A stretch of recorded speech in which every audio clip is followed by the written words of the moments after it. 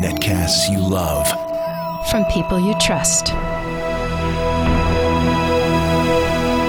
This is Twit. Bandwidth for FourCast is provided by CacheFly at CACHEFLY.com. This episode of FourCast is brought to you by Squarespace. Squarespace.com, the fast and easy way to publish a high-quality website or blog. For a free 14-day trial, go to squarespace.com/forecast. What sort of future do you think we're heading for? How will we live as we slip into the 21st century?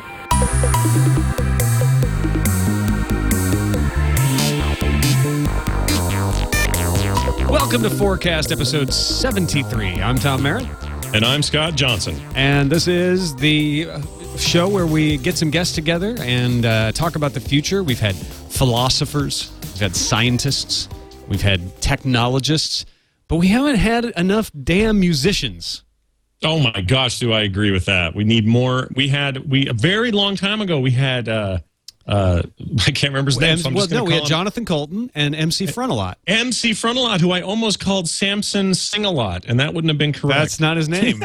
No, but, not even close. They were great, and I said that day, man, I hope this is a trend. And since then, we've been mighty shy of the musicians, Tom. So we got some nerdcore awesomeness in the house today. Joining us, Mr. Dale Chase, a.k.a. Dr. Jeff Coat, musician, audio cat, coding enthusiast, and doesn't put ketchup on a burger unless it really needs it. We respect that about him. What is up, gentlemen? It's glad to be here. It's good to have you on the show, Dale. I'm sorry we couldn't have timed it better because you were actually here in the studio last week, right? Yeah, I was actually just visiting the area, doing the Hack 5 Season 9 party and just turning it into just a trip. I should have planned it better. I should have realized what was going on. But anyway, I'm glad you were able to be with us on Skype today. Also joining us, who was also at the Hack 5 party, Int 80, or just 80. Can we call you 80? Absolutely. You are a computer programmer, and of course known as half of dual core. Would that make you a core? Single core. But I'm multi-threaded. That's good. Okay, yeah. Well, no, that's important. Welcome to the show. Of course, you can find Dale at twitter.com/DaleOChase or DaleChase.com. You can find Int80 at dualcoremusic.com. And we are ready to do some predicting. We've got an email from one of our listeners to start us off here, and I'm particularly interested in everyone's opinion on this. I think this is an eternal issue for the future that we don't hear discussed enough. Jordan from Idaho, who points out that Idaho borders Utah. Does that make it a Utah connection, Scott? It's a bit of a Utah connection, Tom. We should all pause for a moment. Moment of silence for Idaho. Represent up there.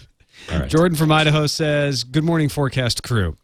Toilet paper has to go. Seriously, the technology and things we can do are amazing right now. Why do I have to clean myself with wadded up paper? I don't know what the solution is, but there has to be something better and fast." I have input on that. Good. What is your input? They've actually solved this problem thousands of years ago in Persia, and they don't use toilet paper there. They just use water in the left hand. I've heard of this. I'm skeptical that it will catch on. I'm just saying. I'm going to keep my little emergency roll right here. I'm not going to go for that. But so let me get this straight. Assuming that this is true, why the left hand? Because you shake with your right, you eat with your right. Yeah, unless you're left-handed, then you would probably want to use your right hand. But then you still shake with your right even if you're left-handed. So that kind of sucks for you if you're left-handed. Kind of sucks all around. I was hoping that you were going to say the Japanese have solved this because they are the pioneers in toilet technology. Mm. Well, they do have like the hand dryers that are just like really high pressure air, like the jets of air. So maybe one day that'll be applied to the other end of the body. It may be. Somebody's on this. I mean, we do have this in sci-fi. What was it, Demolition Man? They got it in Demolition Man with the shells. They never did actually explain what that technology was, I don't think. Oh, well, that requires Taco Bell to be the restaurant of the future, and that, I mean, obviously shells, right? I don't know if you've paid close enough attention, but more and more of Demolition Man becomes true all the time. I know. So that may be your answer, Jordan. Look for the 3 seashells in the future, and then you will know salvation is finally at hand. If you would like to send us your predictions like Jordan did, or maybe not so much like Jordan did, send them to fourcastpodcast@gmail.com, or you can post them up at our blog, fourcastpodcast.com. All right, let's get to some real predicting. We're going to start with our short-term predictions, and Dale, we'll start with you. These are things you think will happen sooner rather than later. What's your first prediction for us this evening? I think we're about to see a big uptick in people looking online for their education.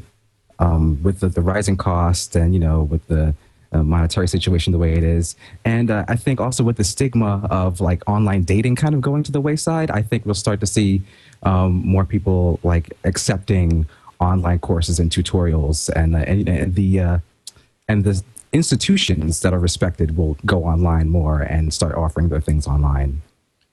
So will it be less? It's not going to necessarily be that computers are going to teach us. Basically, this still involves, institutional learning. It's still going to involve, here, for example, the University of Utah has a really good outreach program where you can do a lot of remote courses and stuff. And we need them to do that because we need, people in the know. We need professors who know the material, and we need people to kind of stand there and do it.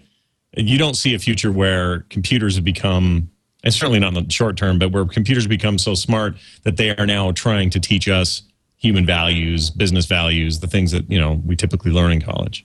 I can see that happening further down the line. But in the next 5 years or so, I see, even not that there will be a lot of high quality like tutorials online, that you'll find on YouTube, but they'll be out there. There'll be some really high quality courses out there that people can gravitate towards. I think there already are quite a few. In fact, there's a few that are being kicked off that aren't even necessarily for credit. You get a lot of universities putting course materials up saying, you know what, if you don't want to pay for the education, you can just audit our course, listen to the lectures, hear the course materials, study at your own pace for your own edification. And there's even I can't remember the name of it right now. I've been trying to look it up here, but there's a university that's coalescing around that idea of like you study to learn something, not to get a stamp of approval, and so they're focusing on the actual knowledge itself. Sure, the Stanford courses, the computer methodology, the methodology courses that they offer on there. But I mean, like a large number of people actually gravitating towards these things, like you'll start to see.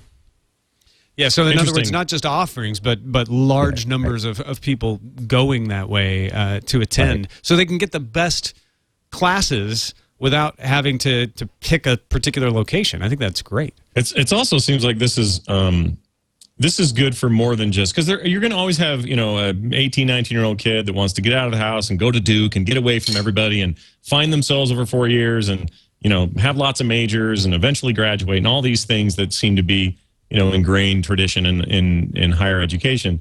Where it seems like this would be a great application are things like for my mom. And I don't mean, learn how to use Microsoft Office kind of courses, but I mean, genuinely being able to do things that 20 years ago, she would have had to have gone back to school, sacrificed family or job or whatever to do it, and would have been a lot sort of, for lack of a better term, a lot more inconvenient than it would be now for her to take these online courses. She still have coursework to keep up. She'd have a schedule to keep and all of that, but she'd be much more readily exposed to the things that she wanted to take. And I think that's great because, like Tom said, the idea of education being more about what I'm learning from this course rather than this is just another step to this stamp of approval that I need to get that job I want. I like that. I'm all for that sort of thing, and that'll sort of help keep educational standards, I hope, higher than they would be normally, and we would benefit as a country and a world as a result. So I like your prediction. Yeah. One of the ones I was trying to remember was cnx.org. It's called Connections, and it is just an open source course materials place where you can go and, for instance, right now, calculating basic statistical procedure is right there alongside sound reasoning, advanced algebra 2, and it's all run under the auspices of Rice University, but it's an open university that you can take advantage of at no cost whenever you want to. It's really, really cool, and there's a lot of other things like this being done. But I like where you're going, saying it's not just that they'll be offered. This will become the norm for taking classes. And you mentioned online dating as sort of a precursor to that, because that's the real reason most people go to college. I'm wondering, Adi, if there are any other campus activities you could see migrating online. I don't see why we couldn't do like rap shows, like online, simulcast that, like Dale Chase hop on Skype and, start lay down some fat beats and fat rhymes, and you could have kids at their own houses or apartments or whatever enjoying that without having to be all packed into one fire trap, one death trap of an apartment overloaded with kegs and beer. That's right. Nice. Virtual beer pong. You could do some kind of graphical overlay. Yeah, there's stuff to this. You could actually mimic a lot of what's happening and do it from the comfort of your parents' basement. I think that's a great idea. Yeah, and then if you apply like additional technologies like, say, augmented reality, right? So you have like an app that everybody has, and we all say like, I'm going to join this party. Like I'm going to the dual core Dale Chase virtual Skype party. And everybody holds up their augmented reality app with GPS. Like maybe you could see like other people that are at the party with the two-way camera on the phone. That's true. You could all be in the same room, so to speak. Right, exactly, even though the physical location is different. I think Ayaz pointed out that drinking would be one of the more difficult ones to move entirely online. Oh, the Wait, beer not everybody part of drinks beer pong. alone? Yeah. Well, you that yes, but you still have to do it physically. There's not really an online equivalent for that yet. I'm sure there's something that could just stimulate your neurons directly and kill them for you, kind of cutting out the middleman, make you feel like you were tasting a beer. Also, I'll add in on the academic side of things. Like having everything submitted digitally could make proof checking and plagiarism checking much more faster. You can write applications to verify, is this submission, whether it be like an essay, a paper, source code, whatever, is it unique? Did the person actually create it, or was it copied off of, Wikipedia? Was it copied off of some other site? You can do that very quickly when everything's digital. And then there'll be tons of people hacking the hashes of their papers so that they don't match when they go through the plagiarism check. Yeah. Right. Yeah. They So then always will. my bot would do words lookups, on a thesaurus automatically for you. Exactly. All right, Adi, let's move over to you. Your short-term prediction in the near-term future. What do you see? I have a pretty brief one, but I think in the near-term future, you will see piracy grow and the music industry grow. Because they they actually feed. Your theory being they would actually feed off each other. It sounds like. Yeah, I think an increase in piracy grows an increase in sales. Like you get exposure to new artists, you like their music, so you buy it. If you don't like them, you still pirated them, but you don't buy their music and you don't listen to it anymore. So it's a bit like, this is the troll theory. Just talking about this with some community members the other day, some Frog Pants listeners, and they were talking about, how do you deal with an increase of troll activity on your forums or on your blog posts or whatever. And we basically, a few of us came to the conclusion that that's a sign that you are sort of doing well. And I think you could extend that to when a lot of freeloaders are really interested in the work you're producing. There's a similar percentage growth in legitimate buying customers that have also that are also interested. So I agree with you, and I don't necessarily think the two sides are talking ever. Like, in other words, I don't think it's like, oh, what are my pirate friends doing? Okay, yes, I'm very interested in that music. I'll pay for it now. I don't think that's happening. What I think is happening is they're just in parallel with each other, and the guys who pirate are pirating away, and it's getting more and more for some hot new artist coming up. And, Arcade Fire is getting pirated all over the place now, but their record sales are way up too. So I don't think that those two groups don't really hang out, but they basically are both indicators of strong market value for somebody or for an artist. Yeah, I don't think it's always just the troll factor. I think that's true. But I think also the idea that folks only steal or pay, and they never do both, is not only oversimplistic, I think it's idiotic. I think a lot of folks who download music illegally don't do it because they think about it illegally or because they really want to stick it to the man. They do it because they're cash strapped. and they will spend money on that act in other ways if it's made available to them by going and seeing a show, by buying some merchandise, maybe by buying a CD because it includes something that's an extra value to them to own the physical box, don't you think? Absolutely. I mean, we have people come to our shows, and every show I've played in the past year at least, somebody has come up and given us money and said, I really like your music a lot, and I'm trying to figure out which CD they want to buy because they haven't said, I want Next Level or I want this album. And they're just like, no, I've already pirated your music. I really like it, so I want to pay you for it. And so that, there it is exactly. Yeah, I think they were getting your music in the way they get all music, and then they decided, I want to support this guy. I like what he does. Dale, have you run into any similar sorts of things? Yeah, I had just that thing happen to me last year attending an amazing festival called Nerdapalooza for the first time in Orlando last year. And yeah, I happened to run into someone who really dug my music on my way to the hotel, and he just was giving me $20 or something like that. And I'm like, dude, keep your money. I'm giving my music away for free right now, so it's all good. But I really appreciate the sentiment.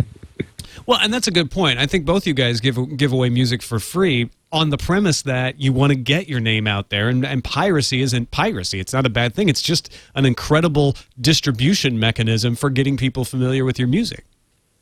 We actually switched that model, if you will. We give our shows away for free and then sell our music. And so I know, me personally, I'm not a T-shirt artist. We do have dual core T-shirts, but I'm not a sticker artist. I'm not a merch guy. I just like to make rap music. So we sell our music, but then we don't charge people to come play shows. We just want to get our costs covered and then sell our music and have fun. So we kind of go ahead. No, I was just going to say, in a world where it's easy to get the music for free, how do you make it worthwhile for people to pay for the music? Make good music and always put out good shows as long as you can, and that way you get good promotion. It's like organic marketing, which is the only type that I understand. So if your friend tells you, "Hey, check out Dual Core, these guys are awesome," you're already going to go into it, expecting good things and being excited about it, and so it just kind of grows that way.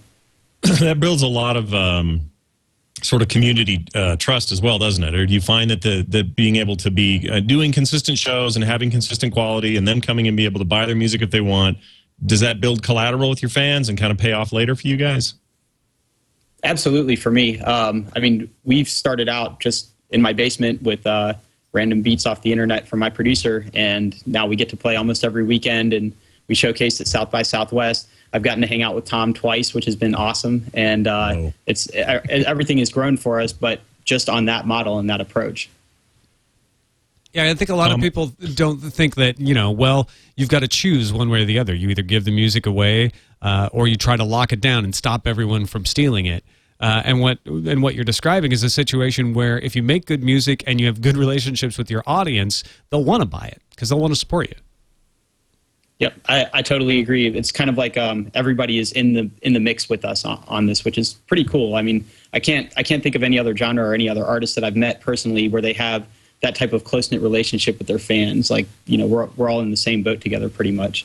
Do you think that can last long term, that you can keep making the music for a long time with that model, or do you think it'll sputter out and you'll have to try new ways of approaching it? I don't know. Maybe we could throw that in a prediction in the what happens in the next 100 years. No, I don't know. I don't know, to be honest.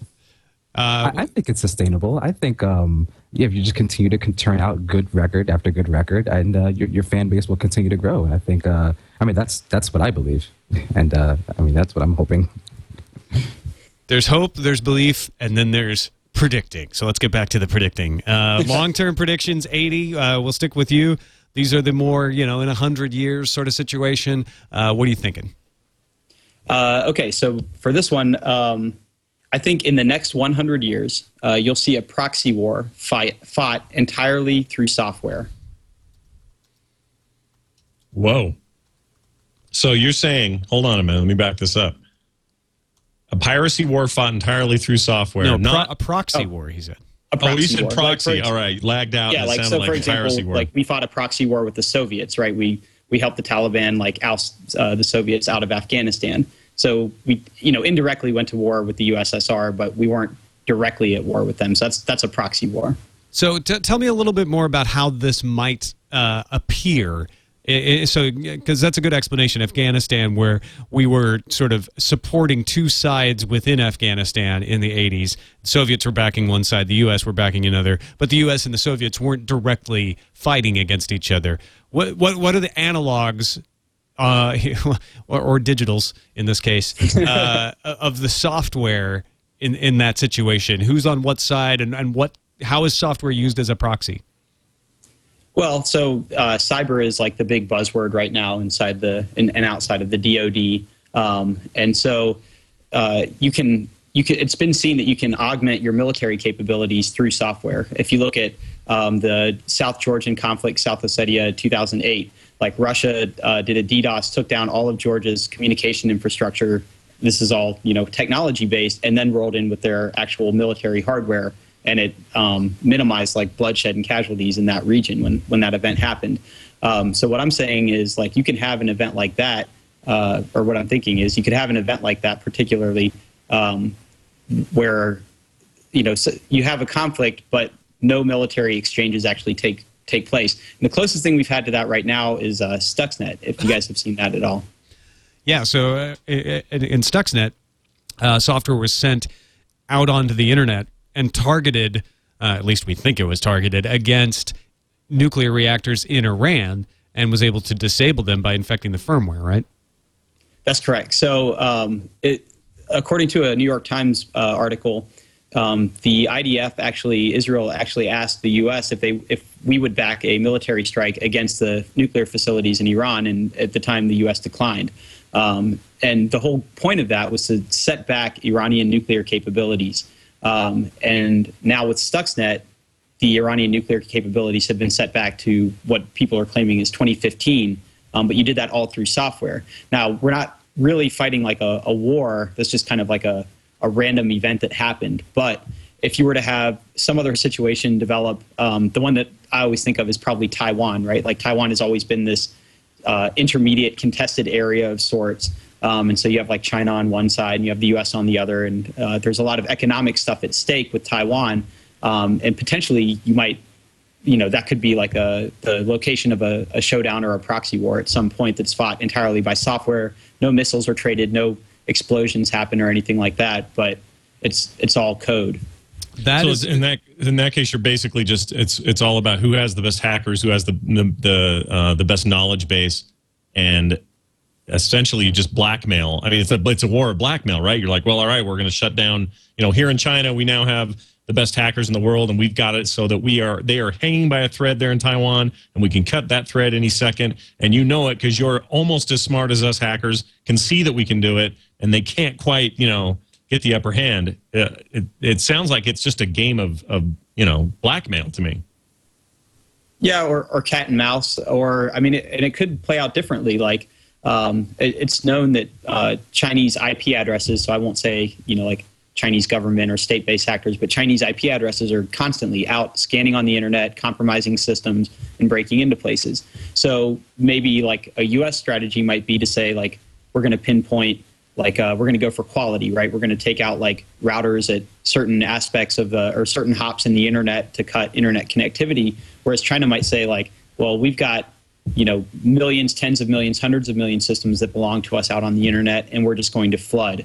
So it could be more than just a specific targeted blackmail thing. But yeah, in either way, like you can inflict damage on the other side or influence the other side, but all through just software without ever having to risk human life or bloodshed or anything like that. Taiwan's an interesting choice for this for many reasons. If people don't realize, China, the People's Republic of China, believes and asserts that Taiwan is part of China and that it has never separated from China, although that's where the nationalists went in the 50s during the revolution.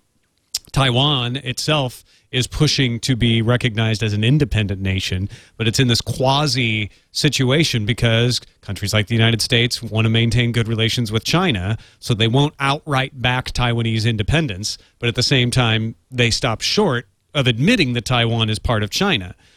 So you get these sort of weird things at the Olympics where they don't get to have their own flag and strange things like that. And you mentioned that that gives another name to this idea of proxy war, is that people, they proxy their connections through lots of different areas, and China is a constant source of that. Chinese IP addresses are constantly implicated, and we don't know if the attacks actually originated within China or they came from somewhere else. So I could see Taiwan becoming a battleground because China's targeting that, then taking their hands off and saying, no, it wasn't us. Somebody just used IP addresses as a proxy.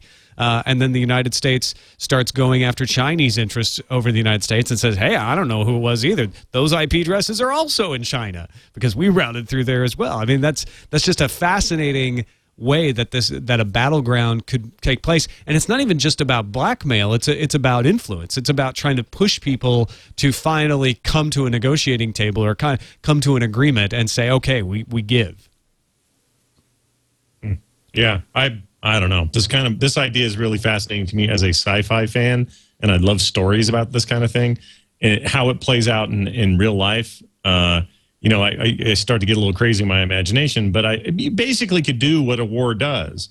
If you could shut down the infrastructure of a geographic area or something effectively with either using data corruption or something to shut down power, to shut down services, to change financial markets or whatever, you basically could plunge entire regions into effective poverty and do what you would do in a normal war without the blood and the guts, but you would still sort of do the long-term, long burn of war, the things that last forever and cause the most damage to collective psyche and individuals.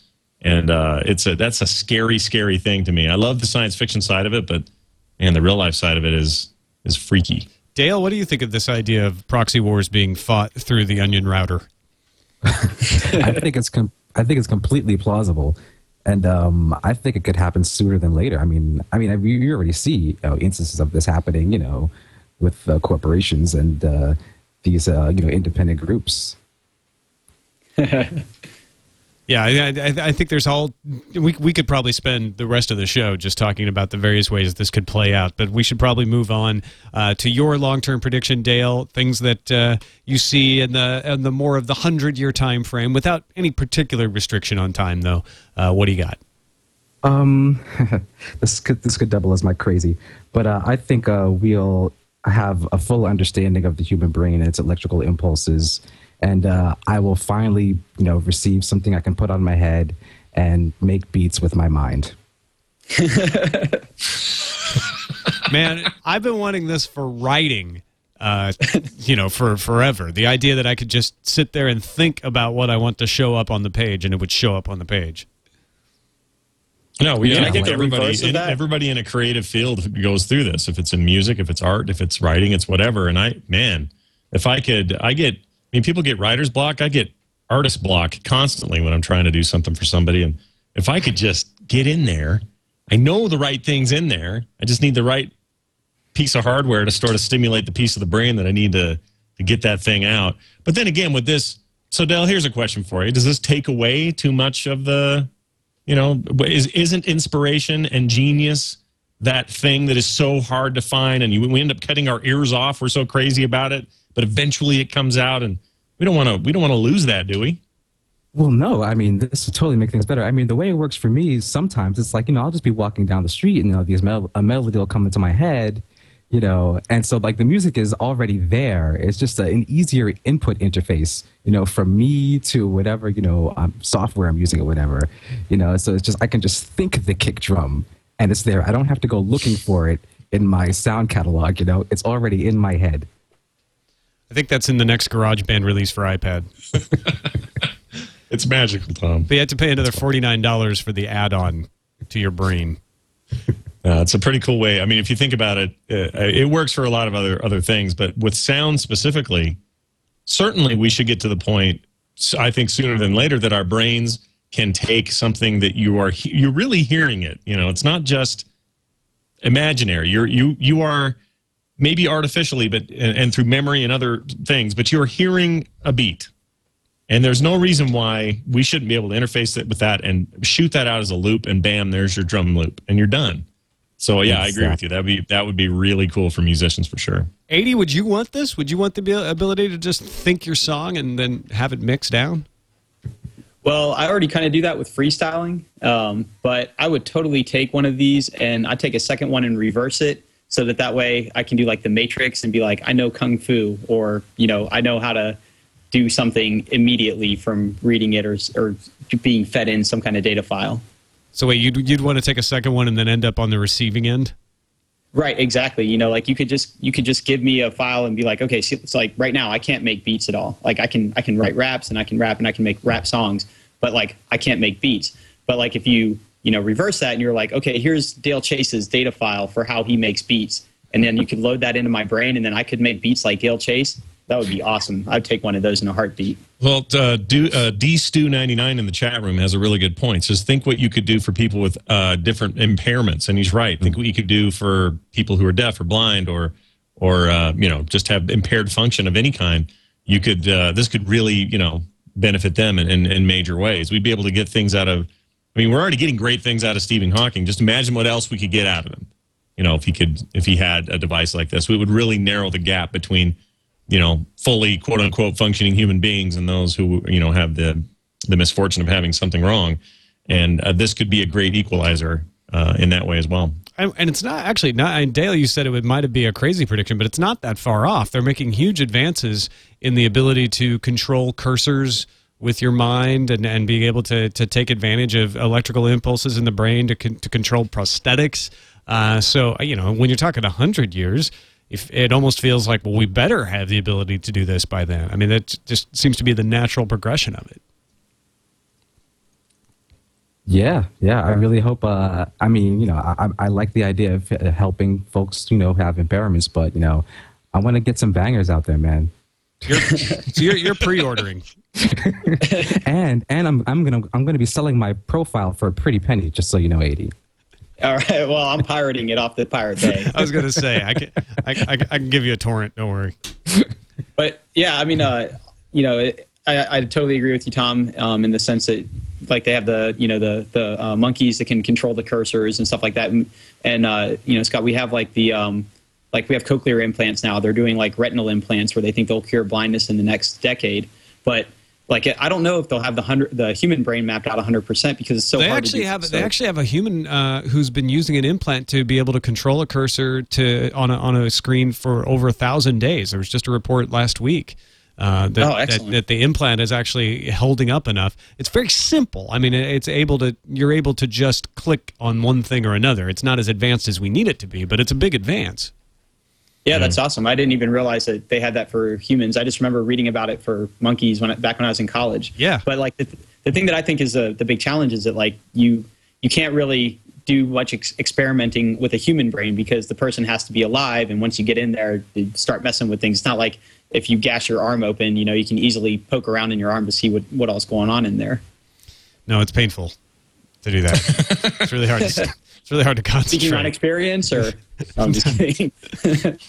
All right, let's take a quick break. And if you're thinking, you know what, rather than poke my own arm open and look at what's in there, maybe I should just start a blog that collects information about what's inside the human arm. Or maybe you're inspired by all this talk and you're like, I want to start a blog that covers this stuff and all the advances in brain control and wireless control from our minds. You can do that at our sponsor, Squarespace.com. It's an easy way to start a blog. You can start one right now. In fact, I challenge you to do it. If you're maybe you just want to be a fan of Dale Chase or Dual Core, and you want to start a fan site, do it. Squarespace.com/forecast. It's a 14-day free trial. You don't need a credit card to set it up, and you'll see how easy it is to start your own blog or website. They've got CSS templates. You can go in and tweak them if you want, or you don't have to. They're beautiful. You can just use them the way they are and plug in some Flickr pictures, some Twitter. Put in a few other plugins, maybe make a form. You want to collect addresses for the fan club. You can do whatever you want. I mean, I'm giving you the simplest example. You probably have a much better idea for a website. So go try it out. Squarespace.com/fourcast, FOURCAST. You'll see how easy it is to get up and running with a website today. And then once it becomes hugely popular, it'll hold up to those exafloods of traffic you're going to get because they scale to your traffic. If you're hosting it yourself, you got to do that yourself. And maybe you're into that, right? There's no shame in that. But if you're not, if you're like, really, I just want it to stay up, squarespace.com/forecast. We thank them for their support. Let's move on to our crazy ass predictions. And so we decided that Dale's crazy ass prediction wasn't really that crazy. So let's see what is. Dale, what is your really far out forecast? I think we'll finally have an understanding of the fourth dimension. Whoa, that is crazy ass. Now, fourth dimension in space or fourth dimension in time? Fourth dimension in space. Ah, okay. So not that cheating of like, well, time is the fourth dimension, and I'm moving through it right now. But you're saying we'll actually wrap our heads around flatland, so to speak. Yeah. Whether it be parallel or however we figure out exactly what it is and the nature of it, but we will have an understanding of it. Do you have a prediction as to whether or not, like, are you going to get over there, and do you think you'll find Goatee Dale and he's carrying a gun, or like what do you alternate think universes? Well, where I don't have a beard. It's all I can think of, but we have to, from the human perspective, we have to kind of guess what we're going to see, right? Well, that's like saying, I'm going to go to the third dimension now. See you later. No, it's the fourth dimension. It's like being able to like just pop into your upstairs room by like leaning rather than walking up the stairs and going through all that third dimension crap. Yeah, what Scott's got the reference that we all can pull from it. So I don't know whether it's your take on it, Tom, or the classic take on it. But yeah, I was actually leaning towards actually Scott's parallel actually. All right, this is definitely more fun. It's easier to get upstairs in mine. I don't know. Dale's packing heat in that dimension. I don't know if I want to go there, but I've always liked the idea that there is something right. Like there's a version of me sitting here right now, and the only difference between me and him is he's wearing pants and I'm not. I'm wearing shorts, as I should probably explain. But then at the same time, there's another version of me sitting here right now that his arm isn't in the air, it's down here, but everything else is exactly the same. And that there's infinite numbers of these things going on all the time. Is that the world you'll think we'll poke a hole through finally and see, and then be blinded from our madness after seeing it? From all the theory that I've heard, that really makes sense to me, because if you think about now I'm getting away from myself now. That's what this show's about. Don't let that stop you. Well, now I'm getting away from not dimensions, and I'm thinking universes now. So we can go into alternate universes. Nothing's stopping us. Well, yeah, physics. So my thought, everything. So in that train, my thought was, there being, this being such a perfect universe for everything happening the way it did, there has to be so many other versions that things didn't go that perfect, or they're very different, in some way. So that theory kind of makes sense to me. And there's another universe where I said that it was like the alternate universe with the beards, and Scott corrected me and said, no, it's the other dimension, like you go upstairs with leaning. Yeah, exactly, leaning. Yeah, you're kind of in camera. If you're looking at the video version of Scott, he's kind of right he's kind of all halfway to that next dimension. Yeah, no, I this is kind of cool. So, 80, where do you stand on, these kinds of ideas of breaking into a place where either we have goatees, or if the fourth dimension is some kind of weird thing we can't even possibly fathom right now, like Tom's saying? What do you see on the other side of that curtain? Well, I like the idea of being able to lean into another spot, right? So I can play the Hack 5 show in San Francisco, then I can step into the bathroom and play the .con after party in Chicago, and then I can step out the door into the Nauticon after party in Cleveland. Spoken like a man who travels a lot. Yeah. Yeah, I overflow integers on my frequent flyer miles. But I like that one a lot. I don't so much like the infinite universe one, because that means somewhere there's an infinite or one of those infinite universes. There's a universe where Dale Chase doesn't make beats, and there's a universe where Int 80 doesn't rap. There's a universe without 4 dual core albums. So I don't know that I like that one. But I guess if there's a universe with like 6 dual core albums, or like 2 Dale Chases that make beats, I might be okay with that. Dale Chase Siamese twins that both make beats. Be a quad core, wouldn't it? Oh, yeah, right. Right. There's my computer joke about that. And platinum albums. And in one of those universes, Dale is the only one who has facial hair. Right. Whoa. It's just a weird... He's sporting a big beard. Yeah. Yeah. If this ever happens, I mean, how will we even know that someone does? Because let's say, Dale, you get over there and you realize, oh, there's a version of me with a goatee. I can't wait to get back and tell everybody. You come back and we just go, you're crazy. What are you talking about? And you can't reproduce it. And this is the problem. Everyone will just think you're nuts and burn you at the stake. Well, no, our scientists will have figured it out. We'll have a complete understanding of how it works. Yeah, you'll buy a Ford that'll take you there. Nice. The new Ford. I do like the 4. episode of Futurama where they have the boxes and they all keep going into the boxes into the different parallel. Oh yeah. I love that one too. All right, 80. Let's go to your crazy ass prediction. One really far out there forecast time frame. Doesn't matter. What do you got for us? Well, it's not nearly as crazy as Dale's, but it does involve space. So shout outs to my friend Whitey Cracker. But my crazy far out prediction was that we will land a rover and find water on Gliese or Gliese 581G. Nice Wow. prediction. Liquid water, I should state. So, and this, like we said, it's without time frame. So, we got time to figure out how to get us there. But you're saying when we land there, we find water, and then we could settle there because there's water.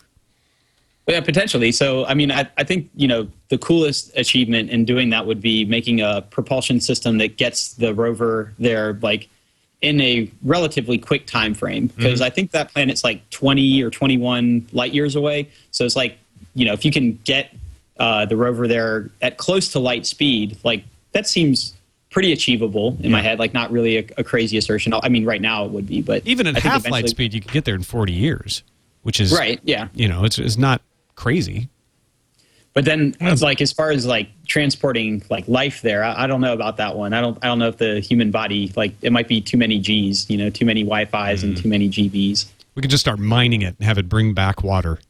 So in 100 years, when it gets back on the return trip and we've used up all the water, we're like, oh, thank goodness. Yeah, I got the 581G bottled water. Yeah, that's what they drink in the high class clubs. It's instead of glacial, it's glacial. Yeah. So you bringing up this water issue is topical. I heard something on NPR today about an author who wrote a book called Infinite Thirst or something like that, and they were talking about the state of water today and how it's going to be a real problem soon. In this show, we've talked a lot about water shortages before, so this is nothing new. But the thing he kept coming to, the bottom line was, we have the same amount of water potential here that we've ever had. We're still drinking and regurgitating and recycling the same water we've had for the last 4 million years or whatever. So every time I drink out of this water bottle, which was refilled with tap water, I am drinking recycled, a dinosaur drank this once and peed it, or it may have been in a part of the ocean at one point, but eventually this stuff is just all recycled and used again, and we never have any more of it or any less of it. And the one thing they didn't touch on is, well, if we could break the bonds of space and get to places where there was water, that would be the saving grace for this planet. But my point is, if it takes you 40 years to get there and 40 to get back, so a kid was born on the day of the day they flew out, and now he's 80 by the time you get home, which will put it in perspective, then how do we get this stuff back? How is that even sustainable? Is this a crazy of enough prediction that we can also add crazy other things, like we've perfected warp drive and we can have giant tankers bring it back? Like, how do you see the logistics of that happening? I think I'd have to bust out my Apple emulator and load up Oregon Trail, because it's kind of like the same thing. You mean we all die of dysentery? Right, yeah, or, space dysentery, right. I guess is what it would be called now. Spacentery. But yeah, I do recommend people check out that interview, because it was really cool. They talked about how Las Vegas, everyone thinks Las Vegas is a big water drain, like it's the worst, because it's out in the middle of the desert. They have, all these unnatural water sources that have to be fed water from Lake Mead and all this sort of thing, and talked about how they, in the last 10 years, have figured out a way to recycle everything, and they use less water than most other cities in the States, or, in America. It was crazy stuff about that. Anyway, just not really a plug, but I can't remember the exact name of the book, so this isn't helping anybody, but it was really interesting how they case studied Vegas and how Vegas does it now. and is able to sustain themselves on essentially the same amount of water every year. Like it's the same, not just the same amount, it's the same water that the entire city and, much of the state just sort of survives on, which is kind of interesting.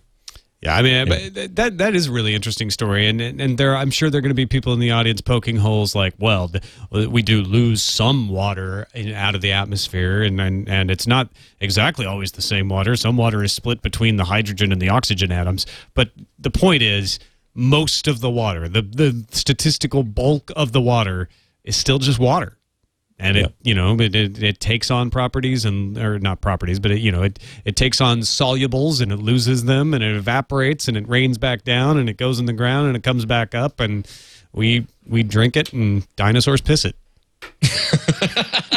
Yes, they do, and then you drink it again, Tom. Yep, later on. Important part. Not right afterwards, though. No. Yeah. The Earth is just one big charcoal filter, essentially. Basically, it's a huge Brita.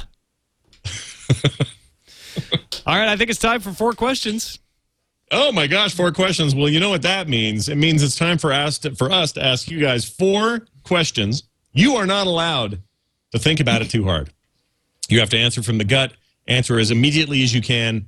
I'm going to ask my questions and I already forgot who I'm doing here. I'm asking Dale. Dale, are you sitting comfortably? I am, sir. All right, here we go. Question number 1.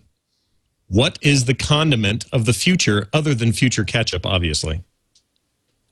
Cinnamon. Oh, the spice. The spice must flow. Excellent. Clothing of the future, Running Man style one-piece jumpsuit or something else? 60s style suits. Leisure one suits. Piece. Yeah, beaker suits, perfect. Love it. All right. If Tom finally gets his way and we are all one day made of cheese, what make of cheese do you hope you become? Gouda. Man, you're good at this. He's good at sounds it. good right now. Don't pass that up. You can't. Gouda's so good. And then finally, what is the next big thing in popular music? Dual core. No. Yeah. Shout out. What is the next big thing? I think the Chinese pop stars are due for something. Oh, really? Oh, yeah. C-pop, right? Yeah. Is that what we're going to call it? I'm liking All right. Love it. Nice job. You pass. Congratulations. All right. Very good. At 80, are you sitting comfortably?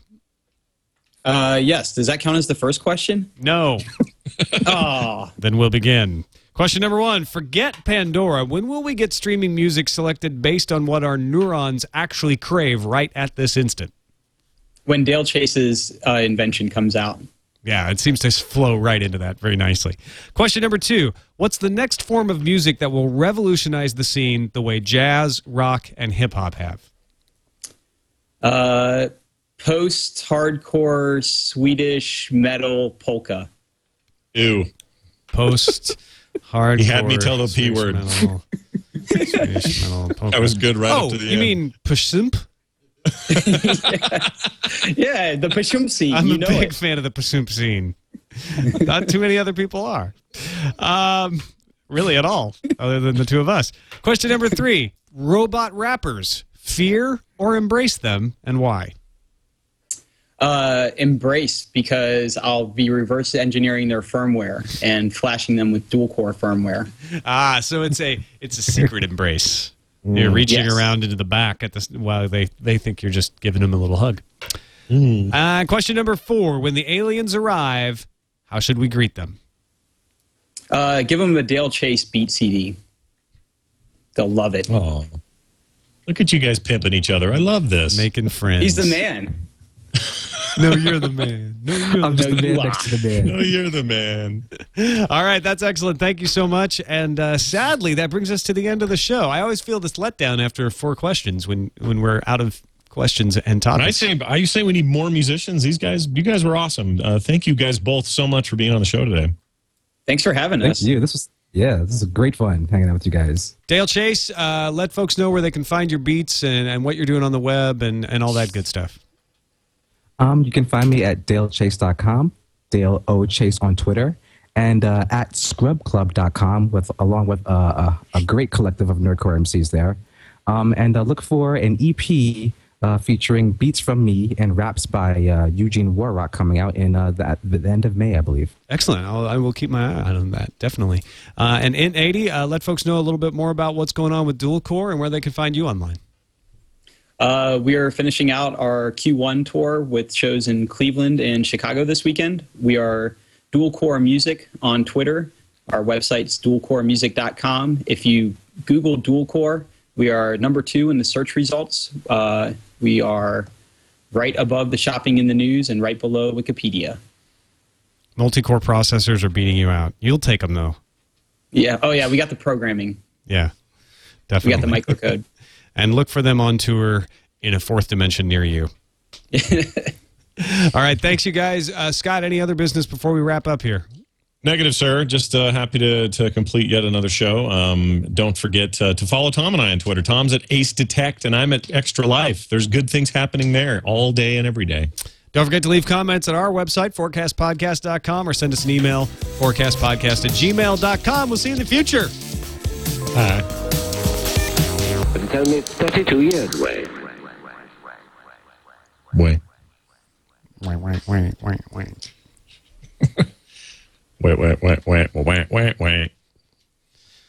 Nickelodeon. Thank you for finishing it. Somebody had to.